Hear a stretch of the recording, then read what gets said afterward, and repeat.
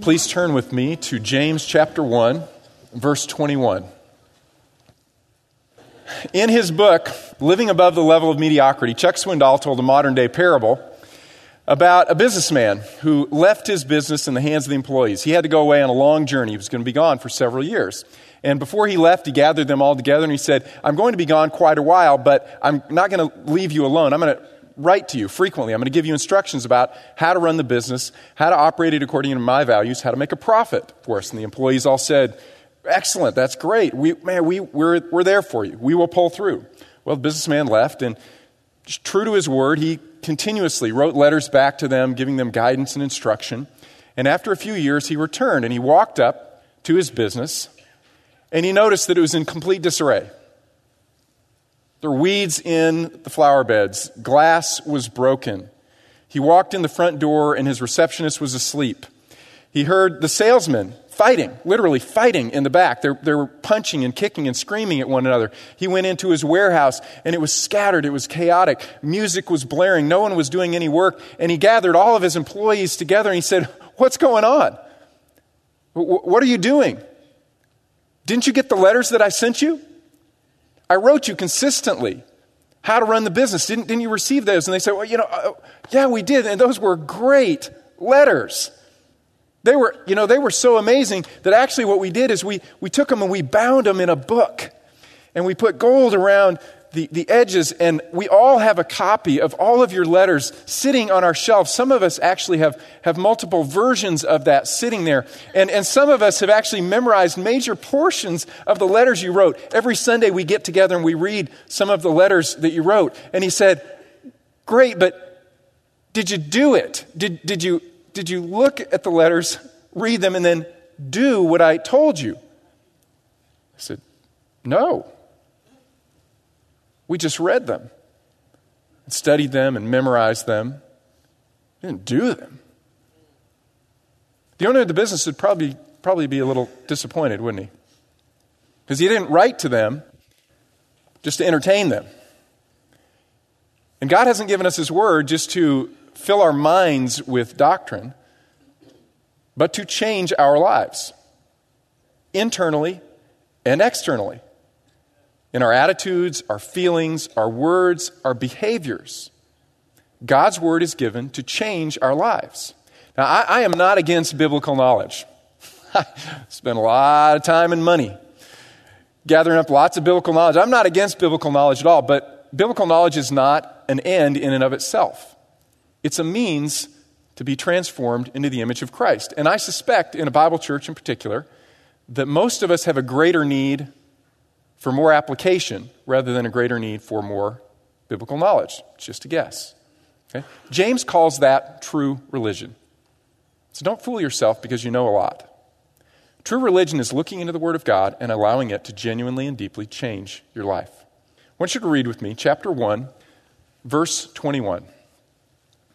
James says, therefore, putting aside all filthiness and all that remains of wickedness, in humility receive the word implanted, which is able to save your souls. Now, this passage is entirely about application, but before we apply, let's fill our minds with a little bit more information, okay? Specifically, we need to get on the same page. When James talks about the Word, what's he talking about? May seem like an obvious question, but remember, James was probably the first New Testament book ever written. So when James talks about the Word, he's not talking about the second half of your Bible at all. He's talking about the first half. He's talking about the Old Testament. Later on, verse 25, he will call it the perfect law, okay, or the law of liberty. Notice verse 25, one who looks intently at the perfect law, the law of liberty. Later on, he'll call a section of the law, the royal law. That is the chief of the law. But he's talking about the Old Testament. But I think specifically what James refers to here is the law as it's interpreted by Jesus Christ. I want you to keep your place here, mark it in James, and turn back to the book of Matthew, chapter 11. Matthew chapter 11, verse 28. Jesus said, come to me, all you who are weary and heavy laden, and I will give you rest. Take my yoke upon you and learn from me, For I am gentle and humble in heart, and you will find rest for your souls. For my yoke is easy, and my burden is light. The law interpreted by the Pharisees in their day was enslaving. It was oppressive to the people. It wasn't transforming. And Jesus came along and he interpreted properly the understanding and application of the law, the timeless principles of who God is and how we can be transformed into God's likeness. And he said, take my burden upon you, not the burden of the scribes and the Pharisees, which is oppressive in their understanding of the law, but mine, which is light.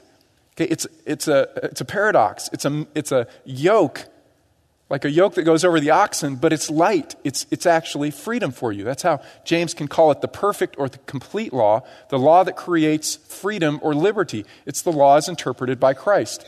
Probably the best example of this is in the Sermon on the Mount. Turn back a few chapters in Matthew chapter 5, verse 21. Matthew chapter 5, verse 21. Jesus says, you have heard that the ancients were told. Where did they hear it? Well, they heard it from their scribes and their Pharisees. You heard just this, you shall not commit murder. It's in the law. Whoever commits murder should be liable to the court. But I say to you, this is how you should interpret the law. Everyone who's angry with his brother shall be guilty before court. And he goes on and explains a proper interpretation of the law. Verse 27, you have heard that it was said, you shall not commit adultery. Verse 28, but I say to you. Verse 31, whoever sends his wife away and gives her a certificate of divorce may do so, but I say to you. Verse 33, you have heard it said that the ancients were told, you shall not make false vows, but fulfill your vows to the Lord. But I say to you, make no oath at all, either by heaven, for it is the throne of God, or by earth, for it is the great footstool of his feet, or by Jerusalem, for it is the city of the great king. Verse 38, you have heard it was said, an eye for an eye, a tooth for a tooth, but I say to you. Verse 43, you've heard that it was said, you shall love your neighbor, but hate your enemy. But I say to you, love your enemies, pray for those who persecute you. Then you will be sons and daughters of the Most High. Then you'll be like God. Okay, that's how to understand the law. So notice all the way at the end of this sermon, Matthew chapter 7, verse 28, this is how the crowd responded. It says, when Jesus had finished these words, the crowds were amazed at his teaching. Why? Because he was teaching them as one who had authority and not as their scribes and their Pharisees, who just gave opinions and argued amongst one another about the proper interpretation of the law and interpreted it in such a way that it was a burden and it wasn't life transforming at all. So I think what James is pointing to is the interpretation of the law by Jesus Christ. And second, the law is fulfilled by Jesus Christ. Matthew chapter 5, verse 17. Jesus said, do not think that I came to abolish the law or the prophets. I did not come to abolish them. I came to fulfill them. And that is precisely what Jesus did. Jesus lived according to the law. He never broke the law. He lived a sinless life according to the law. So he fulfilled the requirements of the law in himself, in his own behavior. But then, having fulfilled the law, he made a sacrifice that would end the need for all other sacrifices. Because all other sacrifices were simply pointing toward Jesus Christ. They were a reminder that sin produces guilt, and the guilt is worthy of death. And the animals that sacrificed were a visual picture of the consequences of sin, but they didn't remove the debt of sin. And so when Jesus Christ came and he died on the cross, he fulfilled all of that. All of the sacrificial system was pointing to him, the full and final and perfect sacrifice in Jesus Christ. That's the gospel message. When you believe that, Christ's payment on the cross applies to you, and your debt is removed forever, and you have eternal life. James is saying, Jesus Christ is the one who can interpret the law, and you'll notice throughout James that he continuously refers back or alludes back to the Sermon on the Mount, Christ's interpretation, but also Christ's fulfillment. Okay? Turn back with me now to the book of James, chapter 1 and verse 21. Let's read it again. James 1, verse 21. He says, therefore, putting aside all filthiness and all that remains of wickedness, in humility receive the word implanted, which is able to save your souls. Notice his description. He says the word is implanted. Not innate. You're not born with it. But this is a new covenant promise. Jesus Christ fulfilled the obligations of the old covenant, so he had the right to set it aside. Many of its principles still apply, but Jesus Christ was able to inaugurate a new covenant. Unlike the old covenant that was written on stones, that was external to man, he inaugurated a new covenant through which he would write the principles of who God is and how we should live upon our hearts, not written, engraved on stone. Jeremiah chapter 31 says, "Behold, days are coming, declares the Lord, when I will make a new covenant with the house of Israel and with the house of Judah. I will put my law within them, and on their heart I will write it, and I will be their God, and they shall be my people." A few years ago, my wife and I were sitting right back there, right there. I can almost remember the exact seat. It was after a service, and there was a young woman who had been sitting in the service. She was brought by a friend, and God had really moved on her heart. And as we sat with her, we explained the gospel again, and she believed.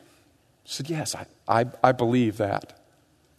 And we prayed together, and she said, "Jesus, I believe you died for my sins. I accept eternal life. Thank you for paying for me." Right back there. She trusted Christ. And we got together with her over the next several weeks and months and began to help her learn, how do you now walk with God? What does it look like? How do you read your Bible and apply it? How do you learn to pray? We began to do this. But what was most remarkable as we began to meet with her is she began to speak the Word of God to us. Okay? She had only been to church a few times in her life. She didn't own a Bible. She had never read a Bible. But as we began to talk, she would say things that she had never read in the Word before. There were almost quotations of the Word of God. It was an amazing thing. It's the most vivid illustration that I personally have ever experienced of God writing His Word upon someone's heart. Now, this is not to say that we shouldn't study the Word of God. Paul says, "Be diligent to present yourselves as workmen," okay, approved, really working hard to study and know and understand. The point is this, that when you go to the Word with a receptive heart, that's what it means to receive it in humility, a teachable heart. You go with a teachable spirit, then you will understand. Okay? God will bring illumination because He has already implanted His Word in you. As believers in Jesus Christ, there is already a natural affinity and desire and longing to know and understand the Word of God. That's what it means that He has written it upon your heart. So you can go to it and know God wants to speak to you and God will speak to you. Why? Because the living Word, that is Jesus Christ, dwells inside of you if you're a believer in Him. And He has implanted His Spirit within you that helps you learn and grow and understand and apply His Word. Okay? Let's read again, 121. "Therefore, putting aside all filthiness and all that remains of wickedness, in humility receive the implanted Word, which is able to save your souls." Now, James says, the Word's implanted, but you have to receive it. What does that mean? If the Word is already implanted within me, why do I have to receive it? Well, the translation is a little bit tricky, so let me help out here. To receive, in a sense, means to welcome. Okay? Imagine, you remember there was a short booklet was written several years ago called My Heart, Christ's Home. Okay? Imagine that your life, your heart, is like a home. And the moment that you believe, God implants His Spirit within you, which is the Spirit of Christ. And you have a receptivity to His Word. That's implanted within you. Now you need to welcome it, in a sense. Make God's Word feel at home or feel comfortable in this new dwelling. Let me give you an illustration of this. Luke chapter 16, same word. In a parable, Jesus put in the mouth of a servant, a slave. He said, "I know what I shall do so that when I'm removed from the management, people will welcome me into their homes." Okay, welcome it. God's Word is there now. In a sense, make it feel welcome. Make God's Word feel at home. How do we do that? How do we do that exactly? "Therefore, putting aside all filthiness and all that remains of wickedness, with a genuinely teachable spirit and humility, receive the Word implanted, which is able to save your souls." Okay? If I can take us back to this analogy of your life or your heart being like a house, the first thing you've got to do for God's Word to feel welcome and at home is throw out the unwanted guests. Okay? Imagine God's Word comes in because you have believed. And of course, you want to give the master suite to the Word of God. The only problem is there's squatters in the house, right? They've come in and they've just trashed the place, right? Their dirty laundry is everywhere, and they take food out of the refrigerator, and the kitchen is a disaster. But they don't just eat in the kitchen; they eat in the living room, and there are Cheerios and raisins. You can tell what era of life I'm just moving out of. They're stuffed down in the couch, and everywhere you sit, it's sticky. And God's Word, in a sense, is kind of tiptoeing around. Man, there's no place for me to stand. Where am I going to sit? Where can I rest? James says, therefore, shedding yourself. It's strip off the clothing of, first he says, filthiness, which the word literally comes from a root word which refers to wax in your ear. Okay? You can't hear it because you're plugged up. And all excesses of wickedness, there may be things in your life that are causing God's word not to be welcomed. You may be sitting there this morning saying, I don't sense in myself a longing for the Word of God. It could be that there are attitudes, sins, relationships that are suppressing any desire and longing you could have for the Word of God. Okay? Unwanted guests in your life. Peter puts it like this. Therefore, shedding or laying aside all malice, deceit, hypocrisy, and envy, all slander, like newborn babies, long for the pure milk of the word, so that by it you may grow in respect to salvation. How do newborn babies long for the milk? Man, it's constant. It's incessant. And they drink and drink and drink and drink and then sleep. And they wake up, and what do they want? They want more milk. And then they go to sleep. And what are they dreaming about? They dream about milk, right? I mean, it's just, that's all that is on their minds. But sometimes we have appetite suppressants, so to speak. Our bellies are already filled with something else. And it's pushing out a longing for the Word of God. So James says, first, laying all of that aside, welcome God's Word. Second, make it not just a casual acquaintance. Verse 22. But prove yourselves to be doers of the word, and not merely hearers who delude themselves. For if anyone is a hearer of the word and not a doer, he's like a man who looks at his natural face in a mirror. For once he has looked at himself and gone away, he has immediately forgotten what kind of person he was. When my sister and I were little kids, my parents had a chrome toaster. And we had a very small house, so the toaster sat on the kitchen table. And the problem was that when the toaster was sitting on the kitchen table, my sister wouldn't eat because she would spend the entire meal looking at herself. And no, I didn't ask her permission because she doesn't live here in town. So she won't know that I used this illustration. But she would sit there and she would stare and she'd make faces at herself and screw up her face. And she would just be mesmerized by her own face. And so finally, to get her to eat, my parents had to remove the chrome. They had to remove the toaster off of the table. And I want you to imagine for a second that you don't know what you look like. Okay, imagine you're not really familiar with your face. When I say, what do you look like? You can now probably conjure up in your mind a pretty good image of your physical features, right? But in James' day, there were no mirrors like we think of mirrors. They didn't exist yet. Okay? There were some types of mirrors that rich people had. It looks something like this. It's a very expensive mirror. This is glass that was covered in gold and then polished. Most mirrors, this was invented by the Romans actually in James' day, in the 1st century sometime.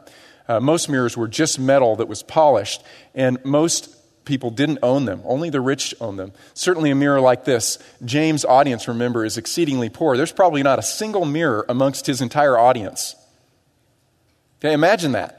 Maybe they have some pots and pans that are banged out and a little bit shiny, and they've tried to see their reflection, or maybe they walked by some water and they saw their reflection in a pool, but they're not familiar with themselves. So imagine if they're walking through the marketplace and they see one of these. What would they do? Man, stop and stare and study. Wouldn't you want to know what you look like? But imagine that if you looked in that mirror and you didn't like what you saw. You might lay it down and walk away, right? That wouldn't be very wise, though, would it? Because that's truth. It is what it is. And you can pretend, but there you go. So is the man. He looks at his face in the mirror and then he immediately walks away and forgets what sort of person he was. Interestingly, James does use the gender here, and he says man because we are more likely to go, whatever, right? You didn't comb your hair. Really? Oh, it doesn't matter. Just going to work. You need to comb their hair. What? Really, James says. That's foolish to look at yourself in the mirror and then walk away. Okay? A casual acquaintance, even with your own appearance. He says, no, gaze deeply. Once he has looked at himself and gone away, he has immediately forgotten what kind of person he was.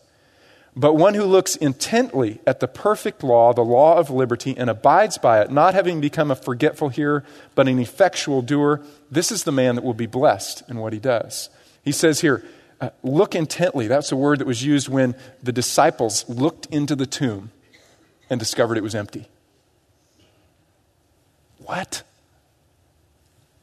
And they abided, or they lingered. They lingered long. James is saying, look deeply, peer deeply, linger long. So this man will be blessed in what he does. Not a forgetful hearer, that is one who intentionally neglects something and consequently doesn't do it. This is the man that will be blessed. Now, I want to ask an obvious question. And that is, so what? Here we preach here that the gospel is absolutely free, right? You don't earn eternal life. You don't earn the removal of your sins. It's a free gift from God. You can't earn it. Price would be too high. You have nothing to give for that. So God freely offers it. He says, just believe, just receive it as if it is a genuinely free gift. And if that's the case, and we are eternally secure, we rest securely in that forever because we simply have believed, why let the word change us? Okay, why bother? I want you to turn back again to the Sermon on the Mount with me. Matthew chapter 7, very end. Jesus gives a metaphor as he concludes this sermon.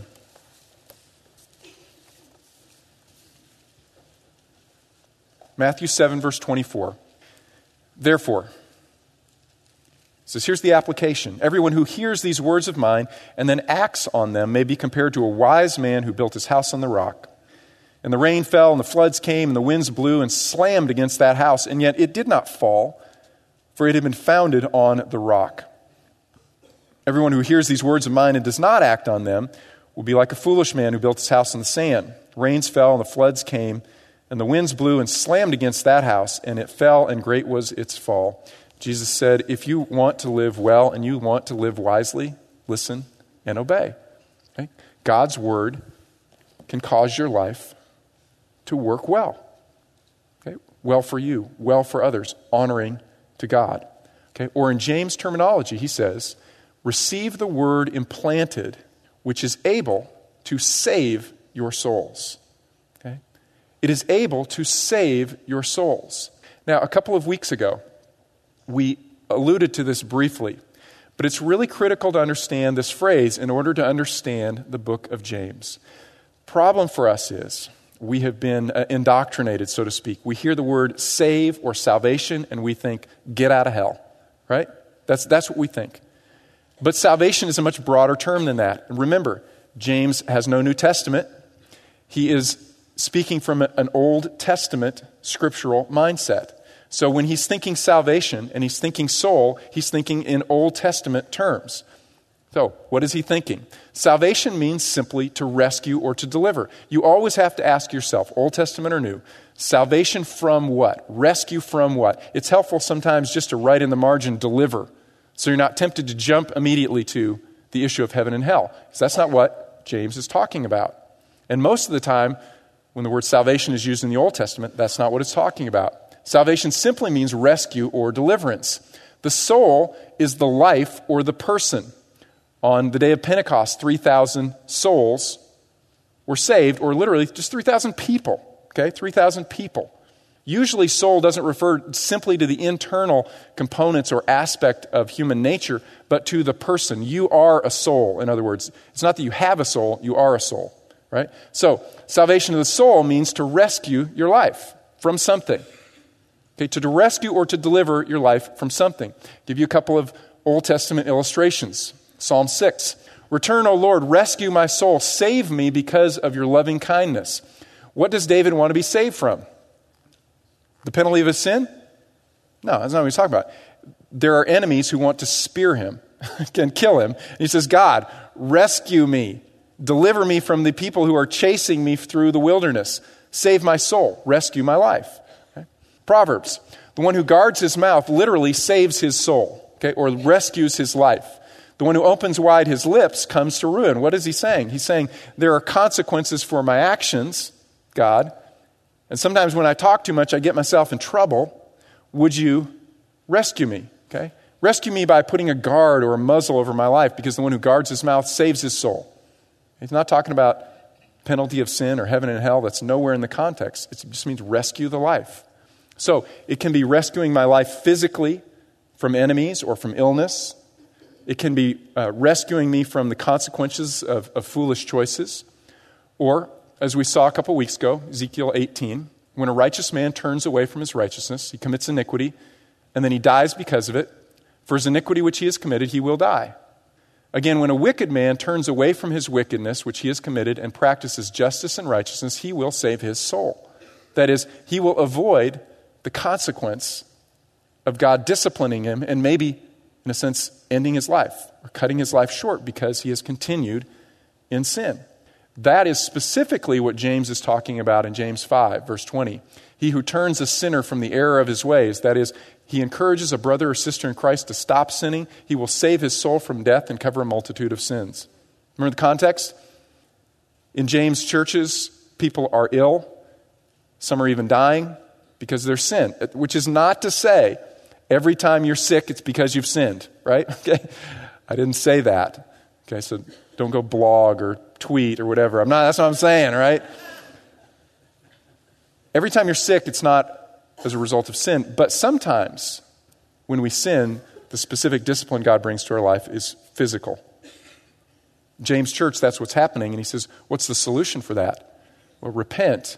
And if they haven't repented, you other believers come and surround them and encourage them to turn from that so their life can be saved. Okay? So, in James' book here, he talks about salvation of the soul. He talks about several things. He talks about being saved from or delivered from self-deception. That's the mirror illustration. Foolish person looks at himself in the mirror, walks away. End of story. Saved from conflict. Okay? Because when we stop entering into every relationship selfishly, that reduces conflict in our lives. Saved from a useless life of no value to others. Saved in James 5 from sickness, illness, death. Saved from shame when we stand before Jesus Christ and he evaluates our life. But it's not just saved from, it's also what we're saved for. We're saved for wisdom, okay, to understand truth and apply truth. We're saved for peace in our relationships.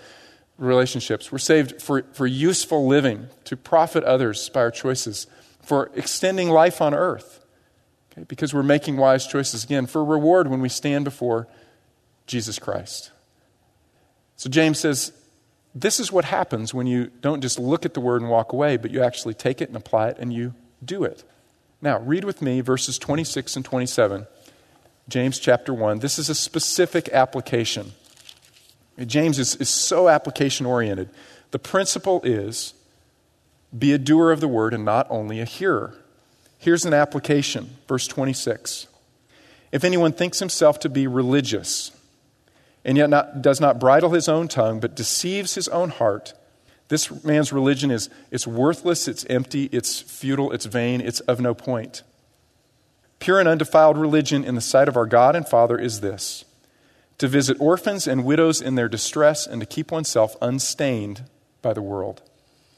See what he's saying? He's saying, here's a specific application. Gaze into the Word of God, and what do you see?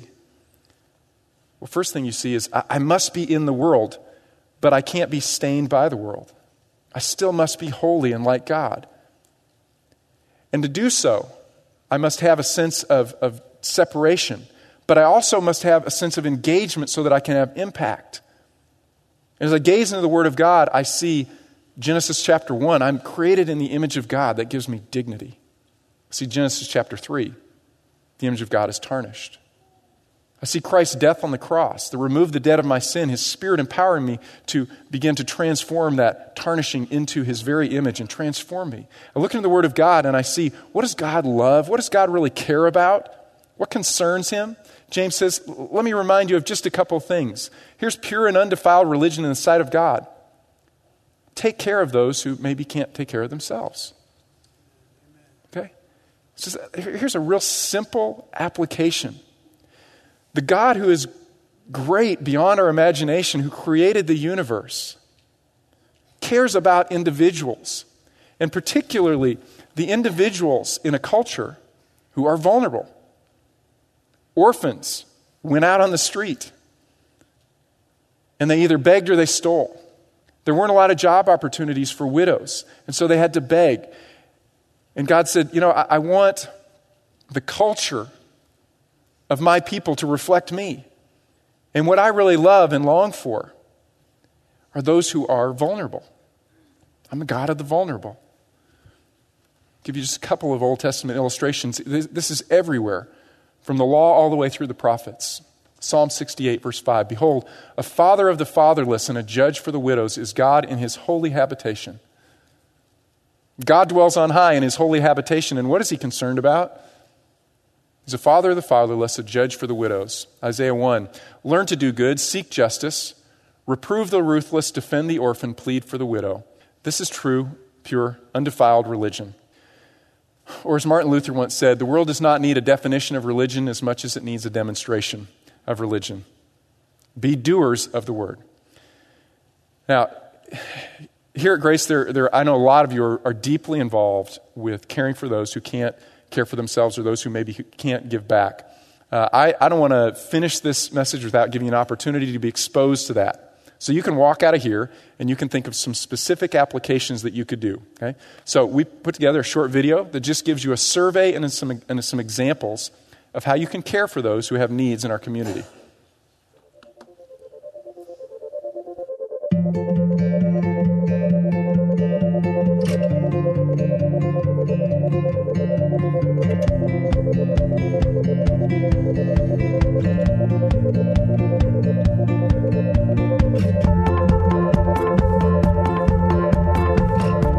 James calls us, challenges us to get involved with the vulnerable. He says, pure and undefiled religion before our God and Father is this, that we should care for and visit the widows and orphans. Now, obviously, he's not just talking about widows and orphans here. What he's talking about is people who are completely susceptible to society. They rely on others to meet their very basic needs.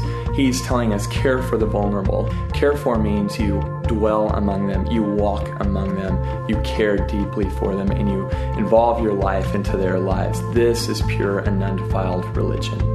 So Christ provides this example in Luke 4. After he says his mission statement, what he does is he heals people, a paralytic, a man with a withered hand, a leper. He moves into their life and he heals them. So also he beckons all of us to do the same things. He asks us to find where the passion of your heart meets the hunger of this world. There are so many people in our town who are vulnerable, and there are so many organizations that reach out to them. Hi, my name is Leisha Kim, and I'm the Client Services Manager at Hope Pregnancy Center. Hope Pregnancy Center ministers to those who are experiencing a crisis pregnancy, and we do this by sharing God's truth about the sanctity of life.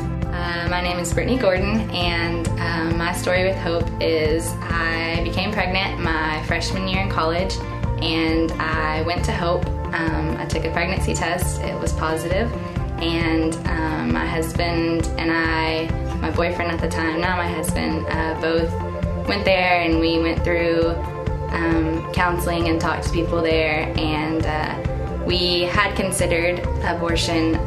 We were both always against it up until the point where I was in the situation. I thought about school, and I thought about finances, and I thought about our relationship and how that would affect it. We talked to people there, and we just had to really think about the decision that we made, and it was a lifetime decision either way, and it's going to affect your whole life. And after talking to them and after getting the first ultrasound at Hope, we decided to keep it, and I would have to say it's the best decision that I've ever made. Hi, I'm John Bergeron. I'm an adoptive dad. I've been married for almost 20 years to my beautiful bride, and we have two sons, both of whom are adopted, one from here in the United States in Texas and the other from China. God used this experience in our lives to draw us into a new ministry, and He called us along with 4 other couples to set up a ministry here at Grace that aids other couples in adoption, foster care, ways to care for the orphan. And that organization is called Faithful to the Fatherless. Faithful to the Fatherless is a ministry that focuses on obviously caring for children who originally didn't have parents, those that grew up in orphanages or in the foster care system. So one of the things we're doing currently is we have a support group for adoptive and foster parents. Hi, I'm Chris Imperial. This is my wife, Becky. And we have 5 children. And one of those is Noah, who we adopted about 3 years ago. He was originally from China, was adopted by another family, and it didn't work out for them. And so we found out about him and adopted him shortly after that. Some families are called to bring children into their home, but each of those families needs a network of support around them. People to pray for them, to give them a break when they need a break. And these are things that people of all ages can do. My name is Carmen Cifuentes, and I am the Assistant Director for SOS Ministries. And SOS is a ministry that reaches out to inner city youth and their families. Where I was, what happened, and where I'm at now, I don't know what to do. I can't do this on my own. And honestly, the point is that if she wouldn't have reached out and been consistent, I wouldn't be a part of SOS. I wouldn't. I think that's what it takes. It takes somebody for somebody to not just reach out once, but to be consistent in it. And because that's what God does. He just doesn't reach out once and leave you alone. I mean, He's very consistent about what He does. And a lot of it is just word of mouth. You know, kids invite kids. And started out as a teenage ministry. They started bringing their children, their younger brother siblings. And before you know it, we had 100 children in our building. So we started a children's ministry. And then their moms and dads were saying, kids were like, well, we want our parents to come to Christ. And so then we started a women's ministry, a men's ministry. We started a work program for men that were just out of prison. And the ministry just goes on and on. But we have over 300 volunteers. And this ministry could not happen if it were not for volunteers. So as you can see, there are some amazing organizations in our city who are transforming it with the love of Christ. But for all of us, what would James tell us today? James would say, make yourself available to the widows and orphans, to the vulnerable. What does that look like for us? It looks like we go about our day and we have eyes to see the people around us and to find who is vulnerable and how do I introduce them to the love of Christ.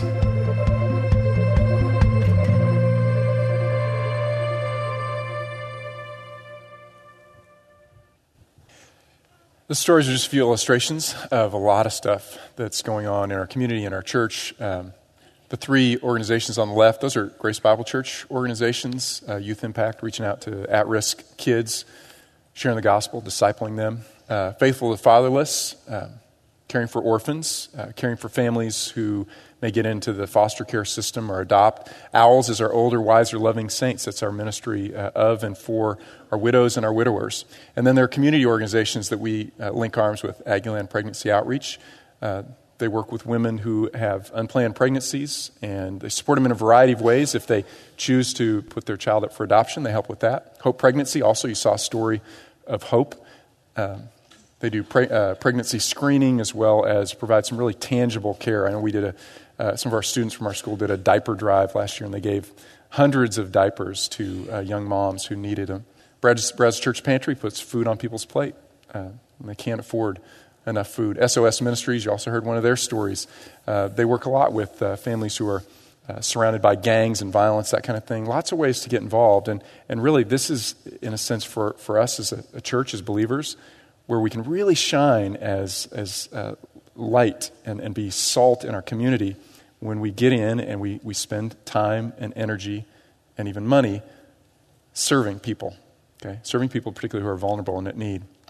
If you are interested in any of these, you can go to our website, click on Serve, Community Outreach, and get more information. The only one that's not on there is Owls. You can just call the church office for Owls. But I do want to encourage you. This is what James is talking about. I said, let's not delude ourselves that God's Word has genuinely transformed us if we don't really have a heart and love the things that God loves. Okay? But as we peer deeply into the Word of God with a humble, receptive, teachable heart, God's Word has the power to transform our attitudes. Later on, we'll see how it has the power to transform our speech, has the power to transform our relationships, okay, so that we can be a blessing to the people around us. Let's pray. Father, I do pray that even this week, we might approach your word a little differently.